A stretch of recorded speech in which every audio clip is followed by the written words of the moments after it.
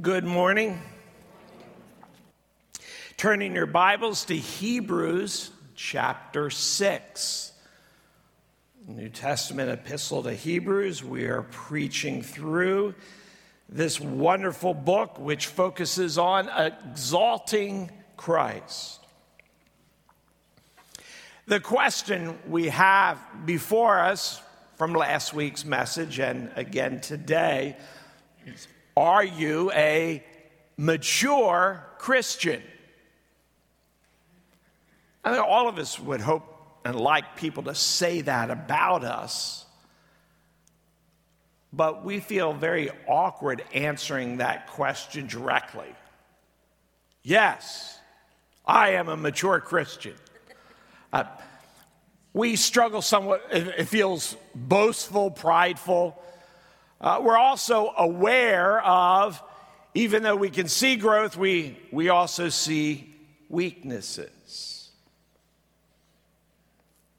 We can be afraid to say, yes, God is maturing me, and we may even doubt whether or not we can mature because we're aware of our weaknesses. But maturity is God's intention. That's his purpose. The Holy Spirit dwells in us so that we would become mature people who love God and serve him well. We have seen over all of the weeks studying this book that Christ intercedes with us, for us. He goes before us so that we can know him and live for him. We'll see that he always, the Bible says, always lives to intercede for us. It is his constant work. You can grow in maturity because that's God's intention, and because what we see of the greatness of Christ, and he is for you in that. Now, being mature doesn't mean that we've arrived in every way. A mature tree keeps growing. And so a mature believer isn't a Christian who doesn't struggle, or a Christian who is fully grown in every grace and character of God, but it is someone who is rooted. There is spiritual fruit, and there is stability. And as people see our lives, they can see something of the character of Christ that is growing in us. So that's what we're wanting to see. But as we were pointed to in Dan's sermon last week, the writer was concerned in the church because there was a dullness of hearing the word of God that was keeping many of the people from becoming mature. And that theme continues in verses 1 to 3, which we'll read now. Therefore, let us leave the elementary doctrine of Christ and go on to maturity, not laying again a foundation of repentance from dead works and of faith toward God and of instruction about washings, the laying on of hands, the resurrection of the dead and eternal judgment. This we will do if God permits. God's people were hearing his word preached to them. They were having the correct doctrines taught. But these truths were not taking hold in their life. And so when verse 1 says, leave the elementary doctrines, it doesn't mean to abandon them, to put them behind us and not put a focus on them. It means that we need to go deeper than just the basics. Or as we saw in the end of chapter 5 last week, you're only able to take milk in. You're not able to have mature Christian teaching because you have not been taking hold of what you've been given so far. Twice we're told in these verses that they were not holding on to the basics. So we're able to get a sense of what was taking place. We saw it last week, chapter 5, verse 12. He says, "For though by this time you ought to be teachers, you need someone to teach you again the basic principles of the oracles of God." And then look what we have in verse 1 here of chapter 6. "Therefore let us leave elementary doctrines of Christ and go on to maturity, not laying again a foundation." So we have repeated to us that they're needing basic fundamental teaching given to them over and over again because they're not getting it. They're not rooting in. They're not able to go further. What do we do with these teachings? How do we grow in them? And that is because they were dull of hearing. It was coming to their ears. It wasn't really transforming their hearts and lives. Now, he tells us here in this passage what some of those doctrines were that they were hearing and weren't really laying hold of. And they are given to us in what seems to be a series of 3 couplets. First, there is repentance and faith, doctrines that clearly have to do with justification, the truths that save us. By repentance and faith, we come to know Jesus Christ and his sacrifice and payment for our sin. That becomes ours, and we are justified and made righteous before God. That happens through repentance and faith. So he is speaking of the teaching of how we come into the kingdom of God. And then he speaks of washings and laying on of hands. The washings that may have included baptism, that step of profession once we become a believer. It could even refer to the ceremonial washings that were very common in Judaism that some of the early believers struggled with, thinking they had to keep performing them. We see Jesus dealing with that. The laying on of hands most likely refers to those coming in to faith and the believers of the church laying on of hands that the Spirit of God might be a part of their life and growing. And so we see here that it has to do with our sanctification, our continuing to grow in righteousness, the Christian life, teaching on what does it mean to mature and grow. And then we see the last couplet is resurrection and eternal judgment, where our lives end, whether resurrection to life with Christ forever or condemnation because we have never turned to Christ. And so we see the truths that have to do with coming to faith, living out our faith, and where do we end up? We're being given, but they were not clinging to them well. And yet, these are the truths that are the framework of how we live the Christian life. Rather than using these truths, they need to have them laid down over and over again. I don't know if you've experienced this. When my kids were young, there are times you'd go over something that you wanted them to do, and they would just run off ready to go. But if you stopped them and asked, now, what is it you're doing again? There'd be this blank look on their face. Maybe you need to tell me again. They heard words. At least they heard a sound from your mouth. And they saw this. But the words didn't engage that they actually knew what it was they were supposed to be doing. And you had to go over it again. That's what's happening in the church among believers who by this time should have been maturing.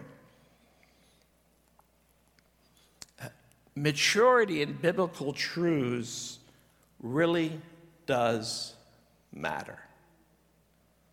it's an issue of great importance. Let me quickly just give 3 reasons. The first is that biblical truth, maturity, it's not about knowing words and definitions. It's about knowing the person of God. Biblical maturity is understanding who God is, what He has done, how do we live for Him and follow Him and be a part of what He is doing. Spiritual truth is knowing the person of God, knowing this exalted Christ we've been hearing about. And so knowing what is it that we have in Christ? What can our lives be? A second reason is, unless we know what's true, we are always open to deception. If we don't know truth well, there are a lot of people who are very convinced and can be very convincing about teaching that maybe is partially true, but fundamentally false. If we don't know truth well, how are we on guard when someone who is very convincing, or even which can be our own spirit at times, that will deceive us? Think of every mess that you've had in your life. We don't have time for you to go over all of it. But if you think of the messes of your life, at some point you bought into some deception. You were open to it. You were led into it. You deceived yourself. You followed after it. Deception is what has caused the heartaches of your life. And third, biblical truth is not a narrow category that only has to do with some fringe aspects of life. Biblical truth is about life itself.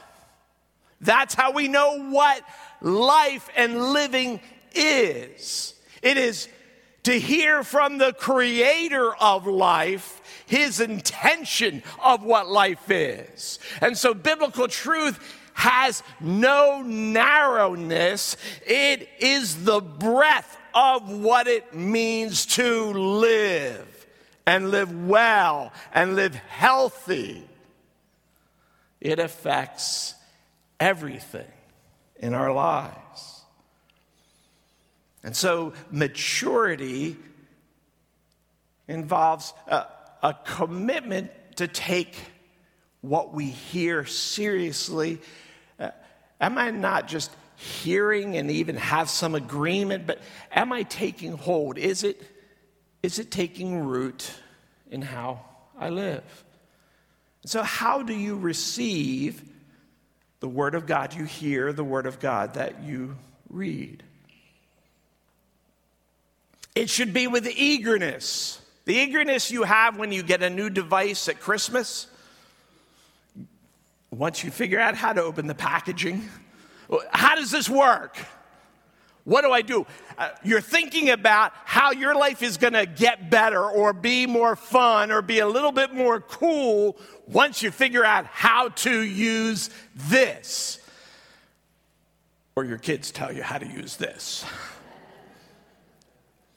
But one way or another, there's an eagerness to understand how this can come into my life and be used. Or we should listen to it with the attention that we would give to a surgeon who has told us that he is going to cut our body open. And we want to know exactly where are we cutting, how much are we cutting, what are we doing once we're in there? How quickly is it over? There's a certain measure of attention we give because this is serious. We not only should receive God's word with this eagerness, attentiveness, but also just with joy to savor it like you would a love note from someone that your heart is given to, and you read it over the first time, and then you want to read it over again slowly, savoring the thoughts that this person is expressing to you.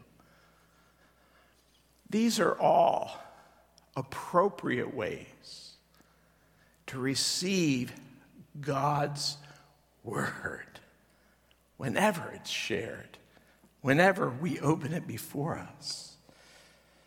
And so, believer,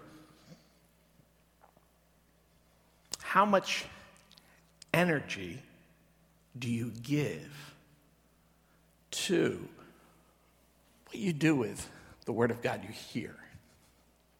Is there energy that you use to take this in?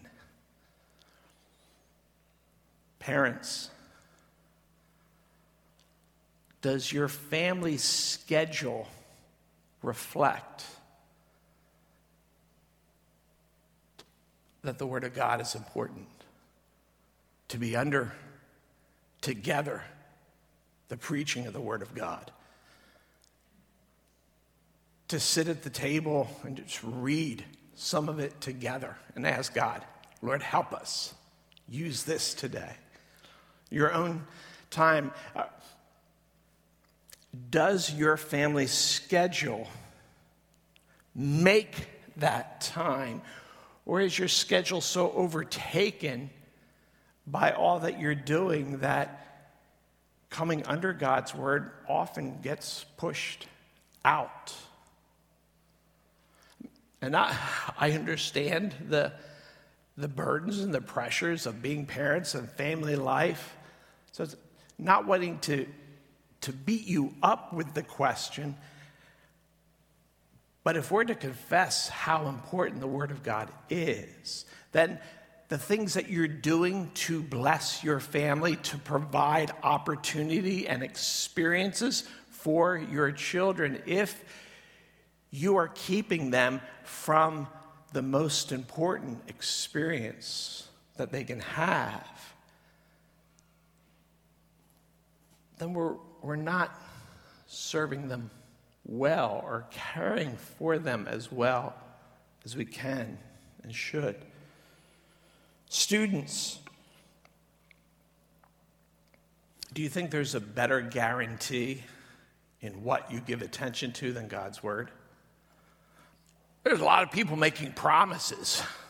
There's a lot of people out there making a big case for giving your life to this, some cause or idea.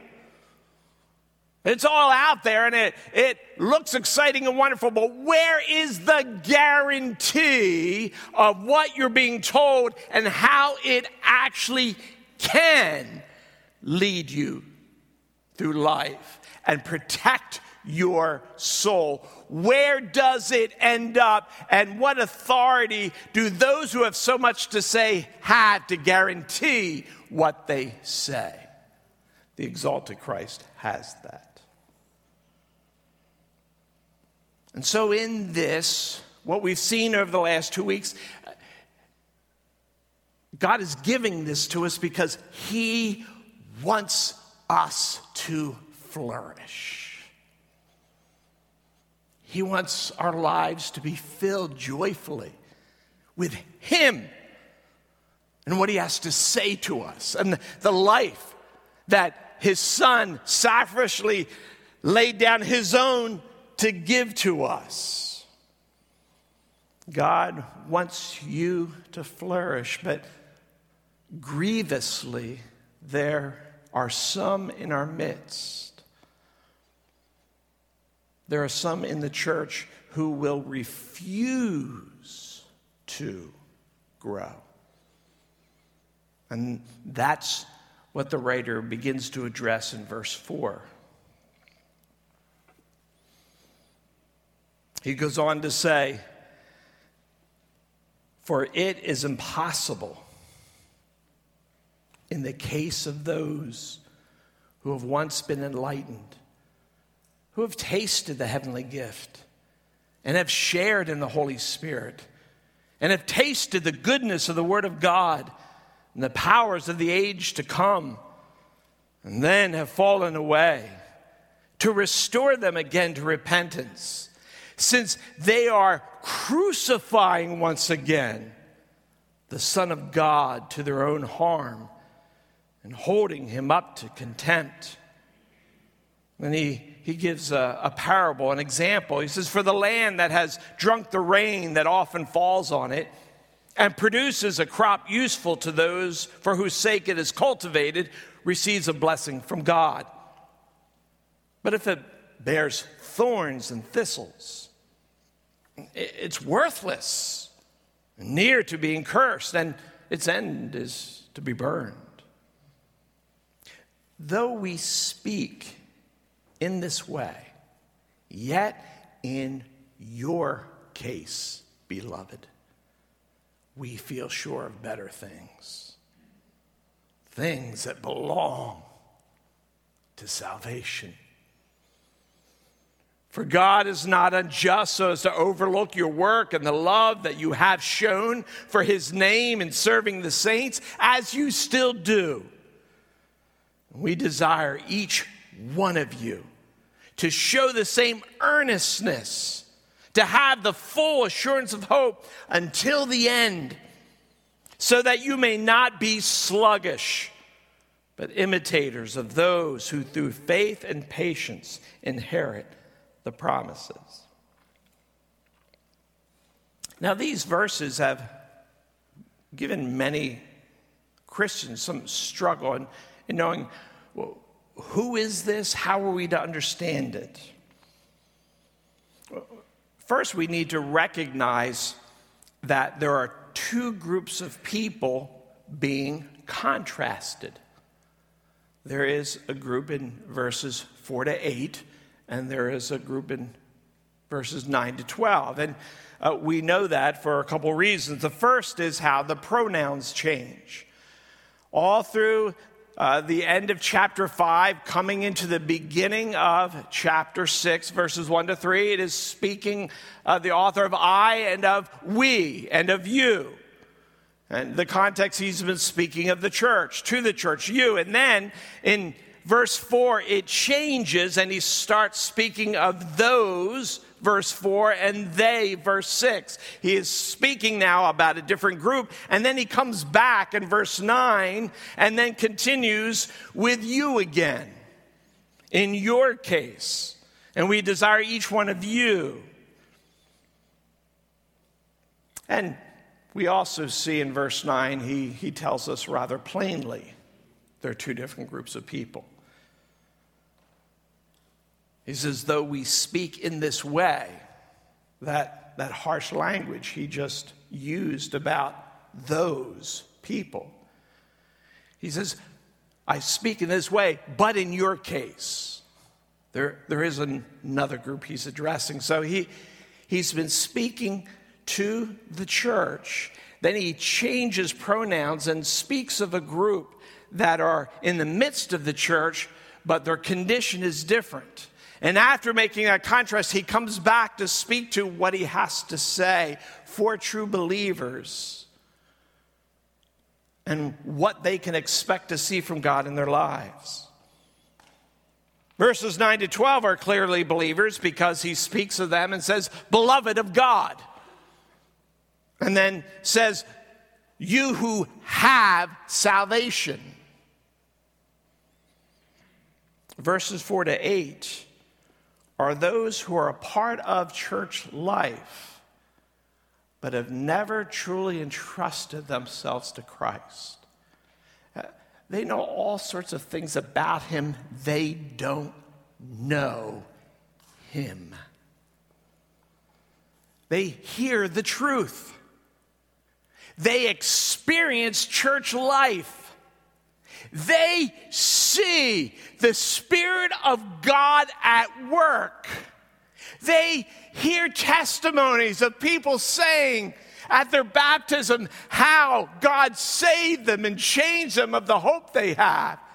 They see people gradually change, those who are unstable, and they see stability come. They see people whose hearts are overwhelmed with love for God, and that overflows how they live. And yet, despite all of that, they come and sit and participate, and their life is never changed. And they truly don't know Jesus. Jesus himself warns of this very clearly. In Matthew chapter 13, he gives a couple parables that we know. The first, the parable of the sower. He speaks of those that seed on hard ground, those that immediately, they hear the gospel, it's ignored, they give no attention to it. But then he gives other examples. Those, the seed of the gospel sinks into the soil and it sprouts up quickly, but there's no root. And difficulty comes in, it dries up and is gone. And then there's other seed that grows, and the life is so consumed with the cares of the world and the interests of life that they never mature. There's no fruit. And all of these, Jesus then contrasts with the seed that falls on good soil, and it grows and bears fruit. And then the very next parable, there is the person who had a field of wheat, and an enemy came in through the seed of weeds in the wheat. And the workers were telling the owner of the field, what do we do? There's weeds and wheat growing up together. He says, just leave it. You can't tell now what is the weed and what is the wheat. It's too young. Wait till it all matures, then you will know what is the wheat and what is the weeds. And we know this is the picture because he gives it to us again in our text in verses 7 and 8. There is the land that receives the rain, and that which the field was cultivated for takes place, fruitful growth. But there is other ground that receives the gracious rain of God, and all it bears is thorns and thistles. There's no benefit in it.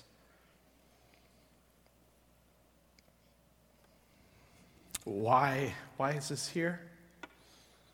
So that as the church is hearing about the fact that you need more maturing, that you need to keep growing, the challenge we all recognize is something we have to keep working at. It's not a one-time we hear, oh, mature in the Lord, and we say, okay, never forget that again, I'm good for life. We need to hear it in different ways. But there is a group that they must not be deceived to think that because they're hearing whatever everyone else is, that they're okay. Because, indeed, they're not. In fact, their souls are in the greatest danger that anyone could ever face. If you are hearing about Christ and you are seeing the truth of Christ work and change lives, and you in your soul reject him, he's not going to rule over my life. I'm not going to bow my knee to him. For whatever reason, you'll keep showing up, but you don't entrust yourself to him.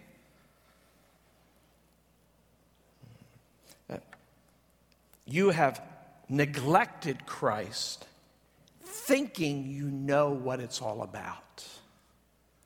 You have heard, and you find it comes up lacking because it has not prevailed upon your soul to humble yourself and call out to Christ, who is the only hope given. You are like the soil which drinks in God's gracious rain and produces thorns. To taste the gospel and to ignore Christ is, we're told here, to hold Christ himself up for contempt. Verse 6, they are crucifying once again the Son of God to their own harm and holding him up to contempt. Jesus was crucified by those who heard his claims to be the Son of God in Christ, and they were not only unmoved, they wanted his voice to disappear, and so they crucified him to silence him. And if you hear the truth of Christ and you silence it within your own soul, the Word of God says you are crucifying him as much as those who drove in the nails. And you hold the very Son of God up for contempt.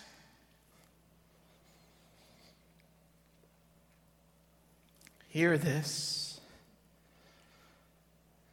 You are impossibly lost.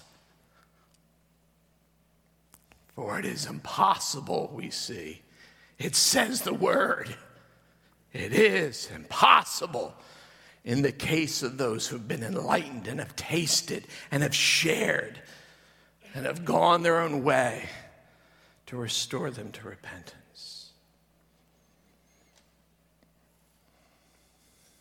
Your soul is in great danger.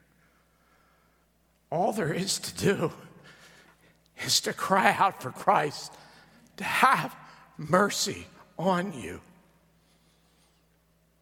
And if you recognize this is you, or you see it as one that you love, and it puts fear in your heart, also know this. Jesus speaks about what is impossible for us and what is not impossible for him. For we see in Matthew 19, Jesus is speaking. He's talking to his disciples. He says, I tell you, it's easier for a camel to go through the eye of a needle than for a rich person to enter the kingdom of God. When the disciples heard this, they were greatly astonished. They said, then who can be saved? Because that's impossible. And Jesus looked at them and said, with man, this is impossible. You cannot save yourself. You cannot turn your own heart. You cannot even cause yourself to believe. But in God, all things are possible. And that is why Christ came, because it was impossible.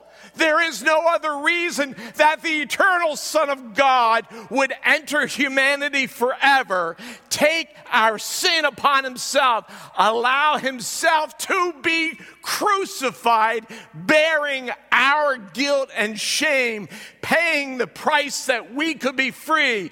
There was no other way for that to happen. It was and is impossible except for Christ. And so, call out to him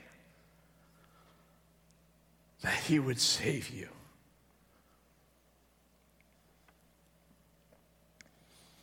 And if you truly see your own soul and the desperation of your need. And even if you just see Christ dimly, but there's that just a little bit of faith is starting to sprout up, call on him. And his answer is, yes, I will save you fully and forever in this moment. Now, some of you may be here thinking, I know I'm weak. What if at some point I leave? What if I fall away? What if it happens to me?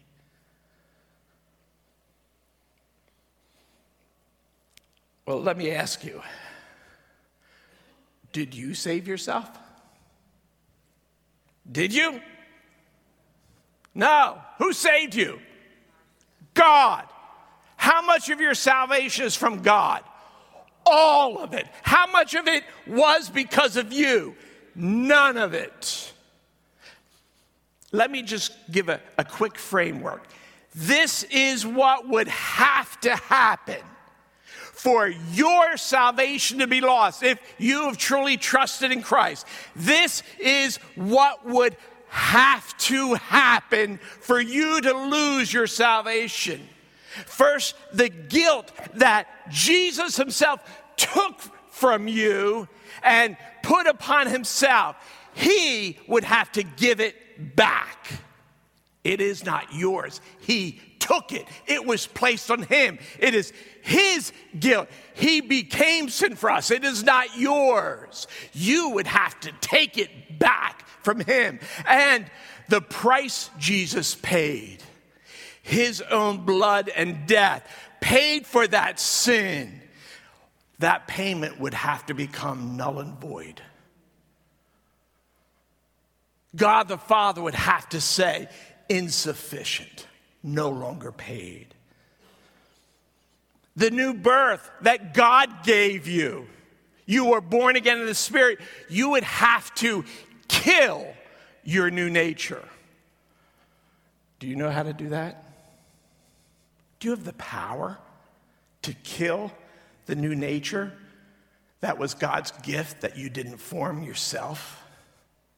That's beyond our ability. The Holy Spirit, who we've already heard, is like living water, ever flowing, John says, through us. The Holy Spirit would have to dry up, and we would have to cast him out. Are you able to cast out the Holy Spirit? Force him to leave. Your adoption by God would have to be broken. But you didn't adopt yourself, did you? God made that decision. God adopted you. You cannot unadopt yourself. You would have to make God break the eternal covenant he has with the Son to receive the payment and to grant forgiveness. You would have to cause God to break the covenant sealed with the blood of his own Son. You would have to silence Jesus, who is our great high priest and ever lives to intercede for us. You would have to close his mouth. And the supernatural union we have with Christ that joins us to his death and resurrection, you would have to somehow break it. And you don't even fully understand it. Do we not see from all of Scripture, from all that the gospel shows us, to lose your salvation, you would have to conquer Christ. You would have to overcome and subdue Christ, because he is our salvation. It is to lose him. It is to undo him. It is to put him underneath our feet. How could that ever happen? For us to fall away from God, who have truly trusted in him, been born of his Spirit, the guilt of our sin paid, for that to happen, God would have to let go of us. And he never will. In Christ, your salvation is the most permanent and secure thing that exists in this world. Beloved of God, the big point here, God has better for you.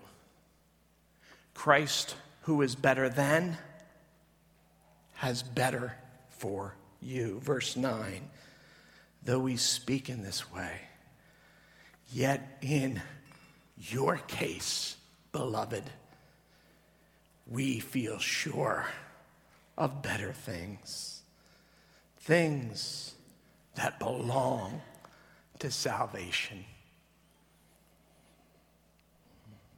And so he says, verse 11, so because this is secure, this is yours, let's be earnest.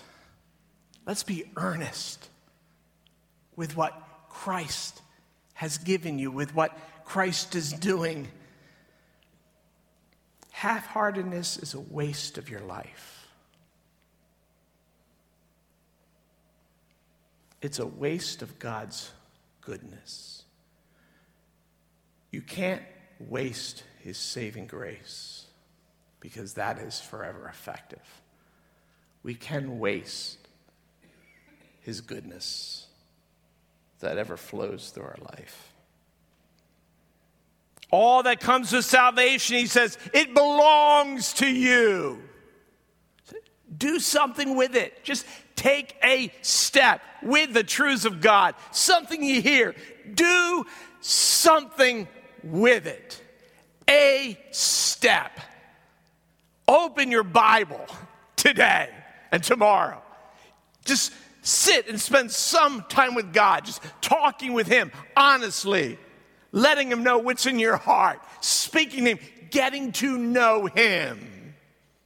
Take a step of faithfulness, of seriousness.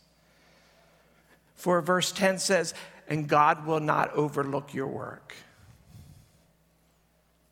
This is the kindness of God. He says God won't overlook it because we all know our work, it's not that strong.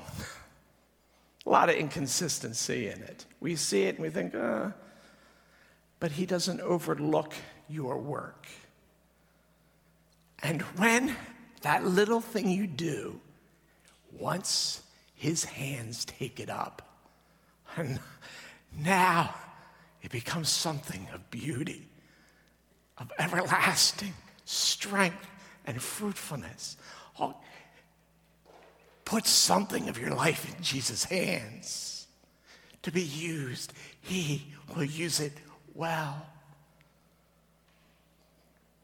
Second, beware then of sluggishness, verse 12.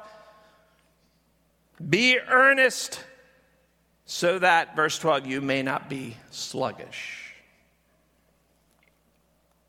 Sluggishness can creep in when we lose sight of the exalted Christ. And think where that word came from. Sluggishness, slug. Last year, you have a few ants in your house. We had some ants on the counter. No big deal. Smack them, get an ant trap done. The next week, we had slugs. 3 ants mean nothing. You don't even pay attention. 3 slugs on the floor and counter, we need to move. That creeps you out. Don't be a slug. Don't be sluggish. No one likes a slug. Someone in the back, I collect slugs.